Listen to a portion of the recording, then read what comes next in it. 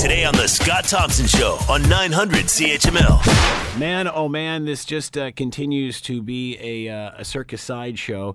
Of course, I'm talking about the Trans Mountain Pipeline that we purchased off of Kinder Morgan. And then moments later, a court ruling comes out and basically says, no, you can't build it. And I was interesting listening to the Prime Minister, saying that, imagine if we hadn't bought it, where we'd be, considering what's happened. Well, let's ask Dan McTeague that question. Former Liberal MP and consumer affairs critic, analyst, GasBuddy.com. He's with us now, and hopefully with a steady blood pressure. Dan, thanks for the time. Much appreciated. Thanks for having me. It's interesting watching the Prime Minister do his little dance about this. It's his, anyway, I'll leave it at that. What about if we hadn't bought it? Where would this be? I mean, is it an advantage that we did buy it, even though the courts pulled the rug out from underneath them? Not at all. I mean, you're speaking nothing of nothing. There's no pipeline. Nothing's built. So how is it better if we own it? It isn't. I'm not sure of the logic behind that. If that was the case, why would we be watching the clips of the people from Kinder Morgan going in and out after they voted for all of this? Because they're the ones that I'm sure went to the bar that night and went, phew. Well, they went to more than the bar. They actually bought the bar grounds for everybody who went there. No, look, the fact is you don't have a pipeline that's built, and the fact that it's owned by the government means absolutely nothing.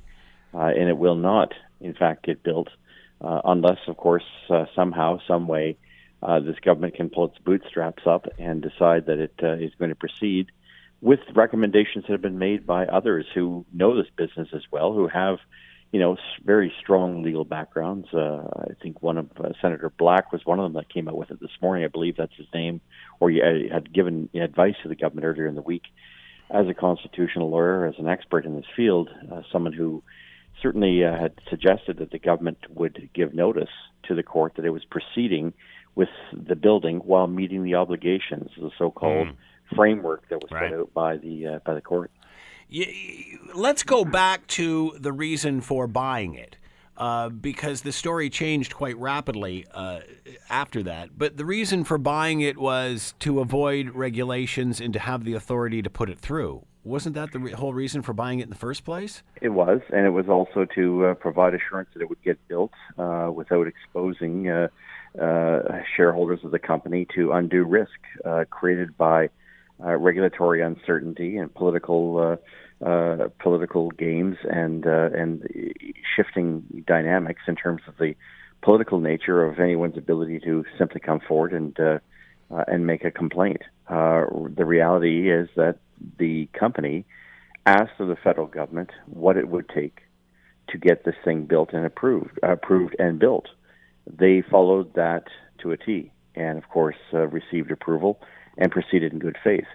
That good faith was put into question and seriously compromised with a series of strikes by municipalities, BC government, the new one that came in, of course, notwithstanding the fact that this pipeline received more recommendations and conditions than any pipeline ever in the history of the world.